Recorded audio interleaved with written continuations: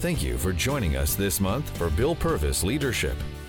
In this month's lesson, we will look into the story of David and Goliath and see how David's courageous actions led him to release the winner within him. Well, let me talk to you for a minute about winning and what winners do and finding the winner within you. I think a lot of you have something inside you that probably you have not yet fully seen and you haven't yet released. And who would ever know that on the inside there's probably a giant there we're just waiting to come out. And yet you have to have the opportunity. And your coaches are going to give you some of that. The games are going to give you some of the opportunity.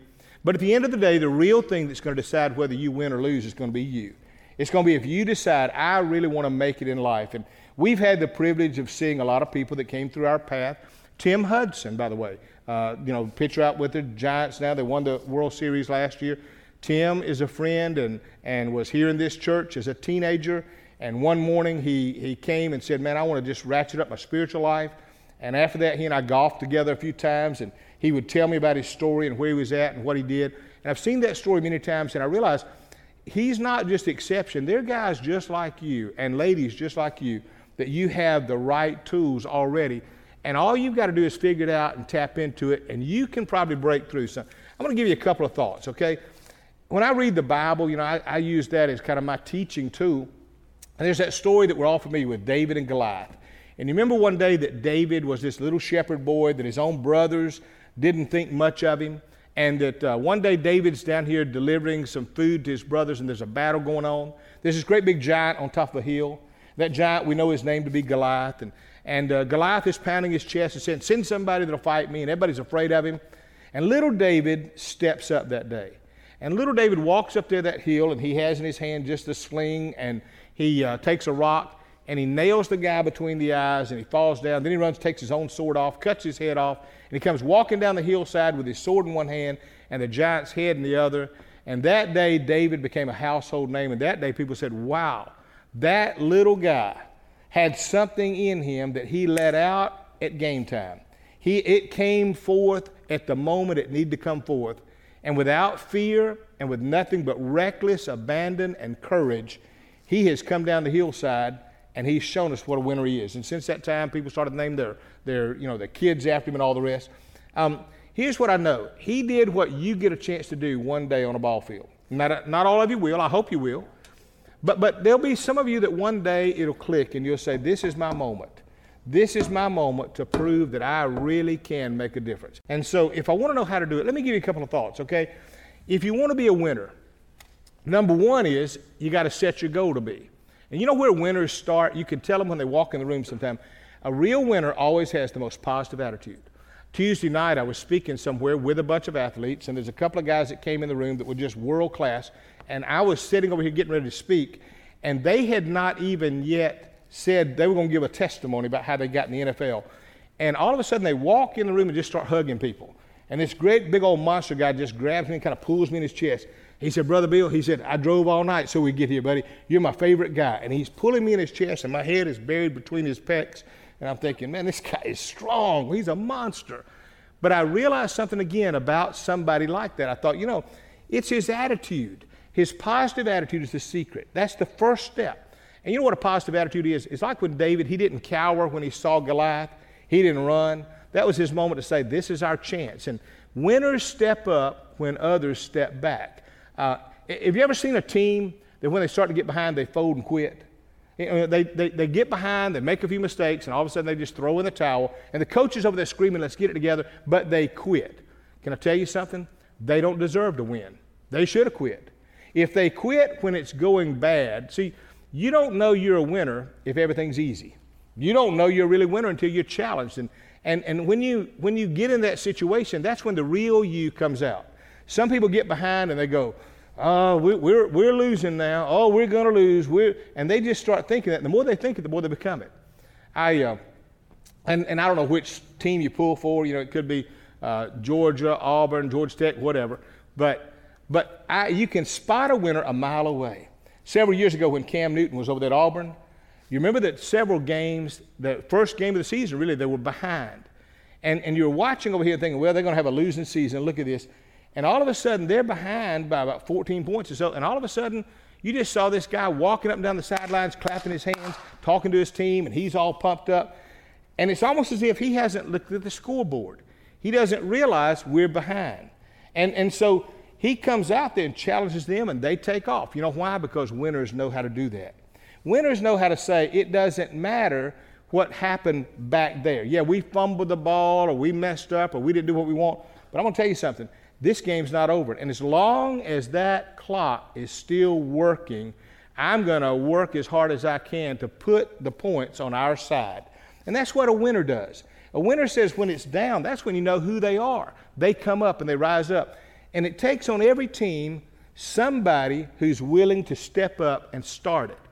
I've quail hunted for a few years with the former coach over at Auburn, Pat Dye.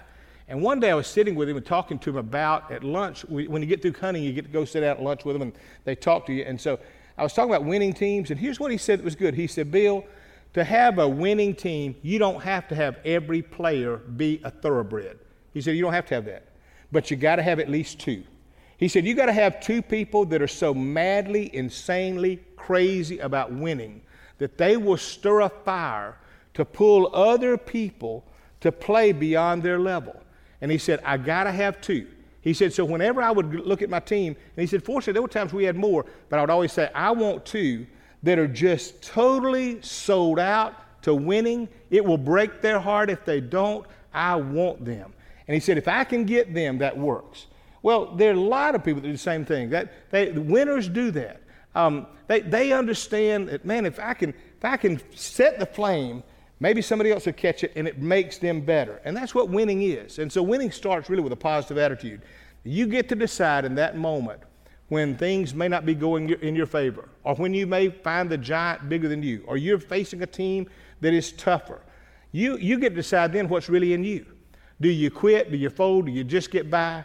Or do you suddenly say, this is my moment to find out what's really in me? And that's what David did. Second thing about winners is this. Winners face the fact that winning is going to cost you some things. Winning will always cost you something. You don't get it easy. It doesn't come cheap. It's going to cost you in time. If you want to be a winner, you're going to have to practice and play and put time and thought into it. And you know what that means? That means you won't have the time to hang out with other people that have a lot of free time. You know why? Because your time is allocated there. That's what you do. Some of you have already found that. A lot of your friends get a chance to, they got plenty of free time. They know every video game. They're listening to every song. They keep up with whatever else is doing. They're living on social network. But you're on a field or on a court and you're practicing. And if you're not careful, you'll start thinking, am I being cheated? No. They're being cheated. You're the one that's got the goods right there where you are. You just got to decide, I'm going to stay on this field long enough that I'm not going to worry about missing out, because when I get what I want at the end, I'll get that and more. It'll cost you relationships, by the way. You won't be able to be around some people as much. It'll surface, by the way, when you are practicing and working hard and it's costing you, you're going to find out who your real friends are. You got some people in your life that they want you to succeed. And you got some people that want you to fail. And you got some people that don't want you to have a life at all because you are their life. And so you got to decide, I'm understanding it's going to cost me to win. Third thing I'll tell you is this. You win when you know you want it so bad that you'll pay the price to get it. When you say, I will pay that price, whatever that price is, I will pay it. Michael Jordan would practice and practice and practice and practice. Mark McGwire, they said the thing about him, they knew one day he'd be a home run hitter because they said when practice was over with, McGwire would stay 30 minutes after every practice. He'd get the 30 minutes before and 30 minutes after. And he said all along, it was no accident. He said, you want to know why I was better? He said, I was better for this main reason. He said, if the coach said we're there at 4 o'clock, I got there at 3:30. If we quit at 6, I practiced on until 6:30. He said, I did it for this reason. I wanted to be the very best I could be, and I didn't want to just stick within that framework of practice. I want to go beyond that. Well, now, when you look back at the difference between those people that made it big and those that were just on the team, the difference really was found in all those little times of practice. And so when you look at practice, don't look at it like, oh, it's a drudgery, I got to go to practice. You need to think, this is the place where I'm going to hone my skills. You also understand this. In fact, if I want to put the time in it, you got to do a little bit more than those around you if you're going to stand out. Venus and Serena Williams were having tennis rackets in their hands up at 6 a.m. in the morning when they were 7 years old. 7-year-old little girls. The racket was bigger than they didn't have much control of it, but they were taking that racket, and at 6 a.m. every single morning, that's what they did. Kobe Bryant. They say you'll hardly ever find. My oldest son lives right down the road from Kobe Bryant. He says you run into him all the time. He said you'll see him all the time. He said, Dad, when you see Kobe, he's rarely dressed in a suit and tie. He said he's always dressed in practice gear. And he was telling me the story about it. He said, you know, the reputation out here is if you go over there to the Lakers facility to practice, almost any time, day or night, Kobe's always there. He said he's always there. That was his habit when he was a kid. He would find his way from school to home. He'd get home late because he would stop at a park. He said the same thing is true now. He's always there. You know what he's doing? He's working on that skill and working on that skill and working on it until it becomes so natural that it looks easy. But it's not that it's easy, it's just that's what they do. Several years ago, I was speaking down in Florida, and a guy named Keith Pugh.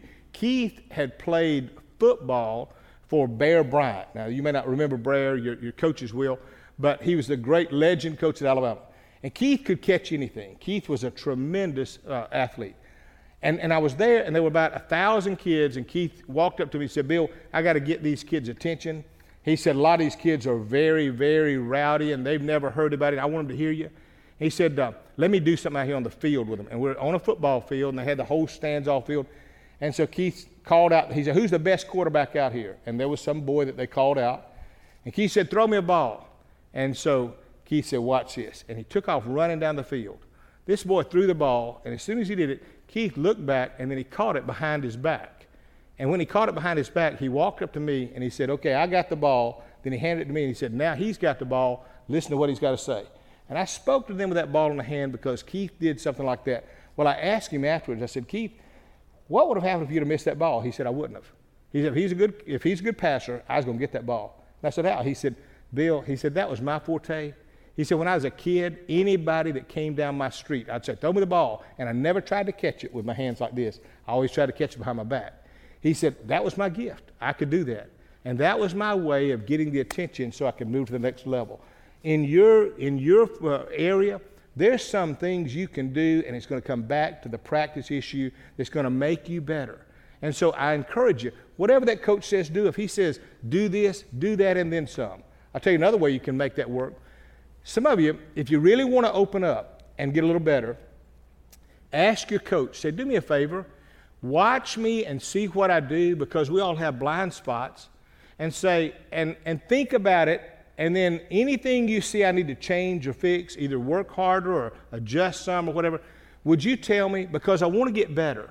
And if you'll get teachable like that and ask them, you just write your coach a note and say, please, let me know. When that coach looks at some of the things of you, the videos, or watches the game, you'll help your whole team when he's able to say to you, if you'll just do this, if you'll just do that. I have a niece that had 104 scholarships for swimming. She was a fantastic swimmer. I was with her one day when she was at a meet watching somebody who was swimming, and she'd already decided which college she's going to, but she watched this great swimmer, and as she did, she nudged me and said, I got to go somewhere. And we were all getting ready to go to dinner. And I said, where are you going? She said, I got to go talk to him. And I said, why? She said, did you see the seconds that he cut off that? I got to go talk to him. And it was a swimmer who actually swam against Michael Phipps and some of them. So all these swimming athletes were there. She goes down and gets a private meeting with him, comes back smiling from ear to ear. And I said, well, did he talk to you? She said, yeah. And I said, what was the difference? And here's what she said. She said, I study an athlete. I study everything about him. She said, Bill, Uncle Bill is what she called me. She said, Uncle Bill, I can tell you if they cut their hair different from the last time I saw them. I can tell you if they walk different. She said, I find somebody that's good and I study him. She said, that guy, when he got ready to get in that pool, he held his hands with his thumb in a different direction than any way I've ever been taught. She said, I've been to every swim meet there is, and that guy held his hands different, his thumb. I'd never picked up on that. I was just thinking the guy's about to hit the water before everybody else. And she said, and I noticed what it did for him. And she said, I went and asked him. He said, yeah, it's a technique I learned in Europe. And he said, let me tell you what it does. And he just gives her the science behind it.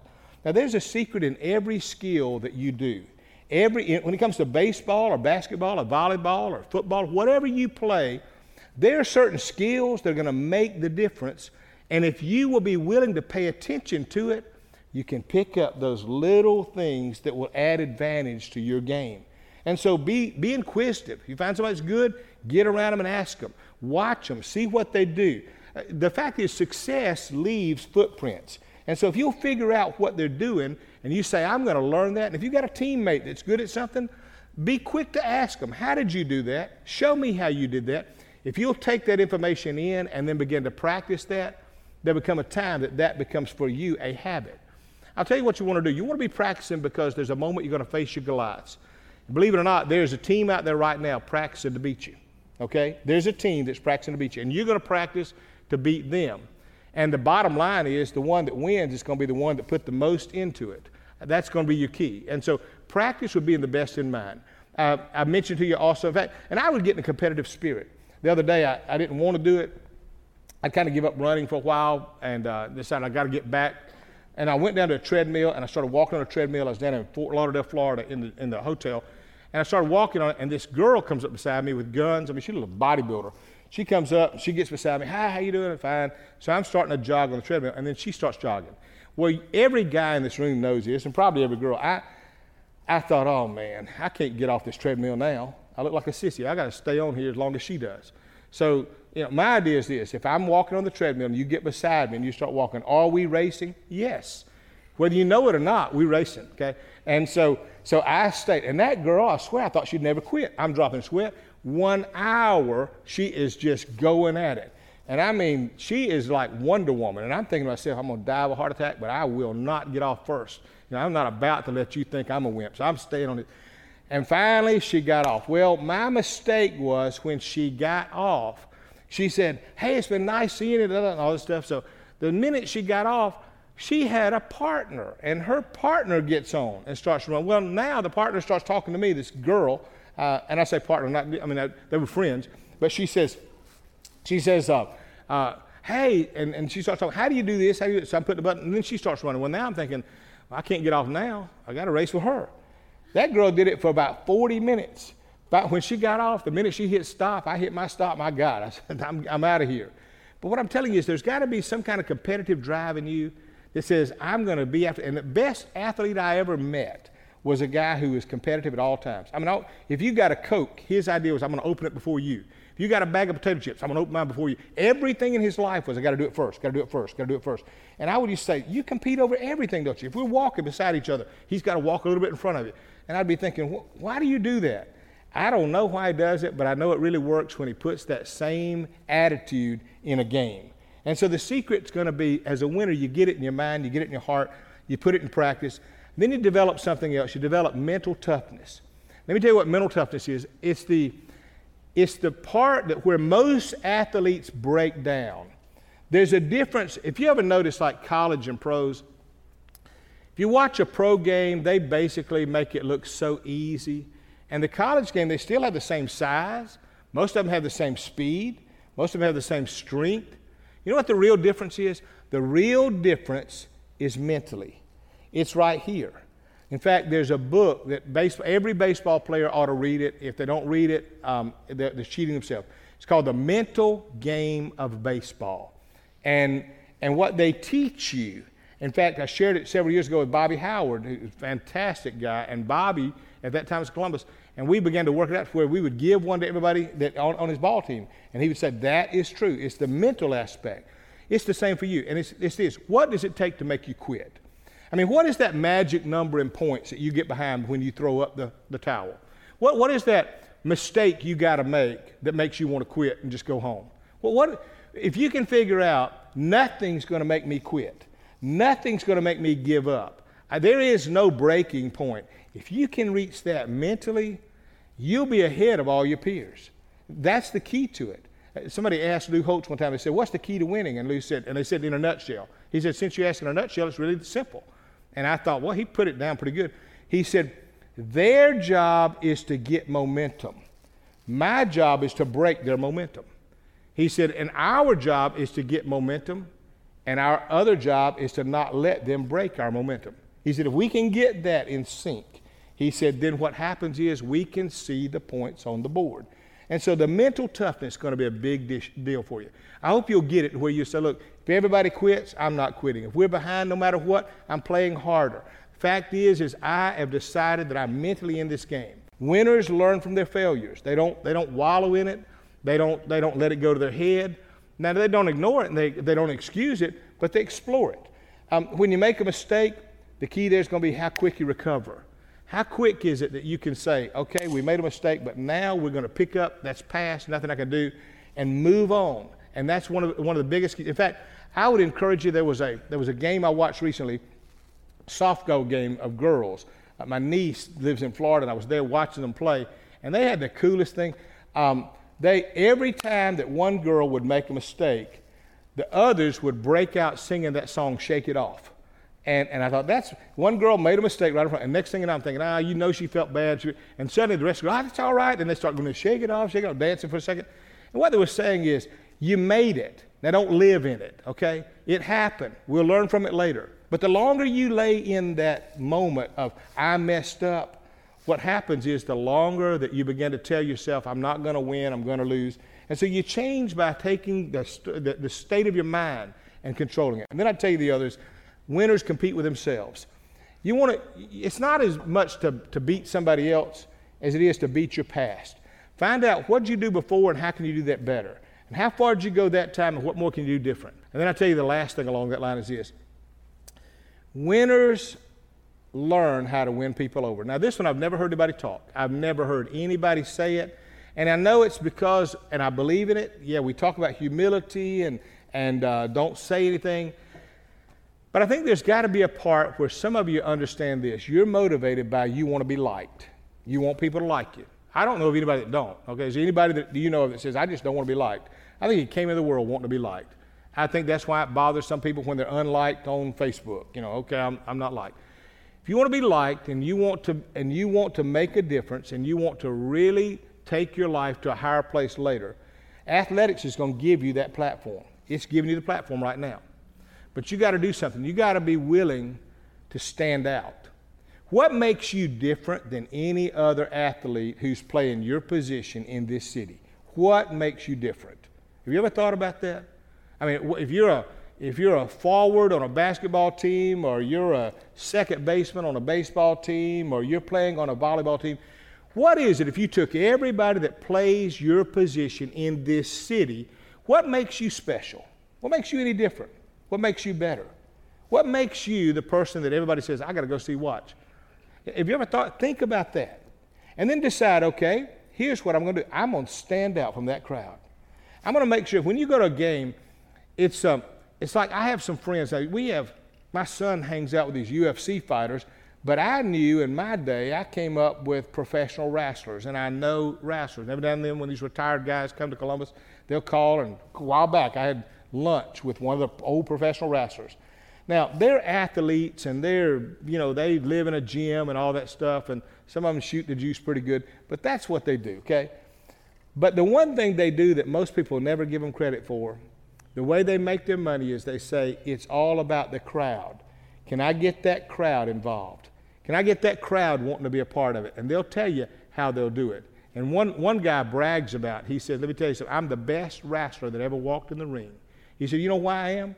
He said, because 3 people died watching me wrestle before, stood up screaming and had heart attacks. And he says, buddy, when you can get people so emotionally involved that they will blow out their heart because they're so intense, he said, that's when you know you're good. And they look at it from a whole different aspect. Here's what I want to ask you. What do people think when they're watching you play? Do they ever say, keep your eye on that guy or that girl?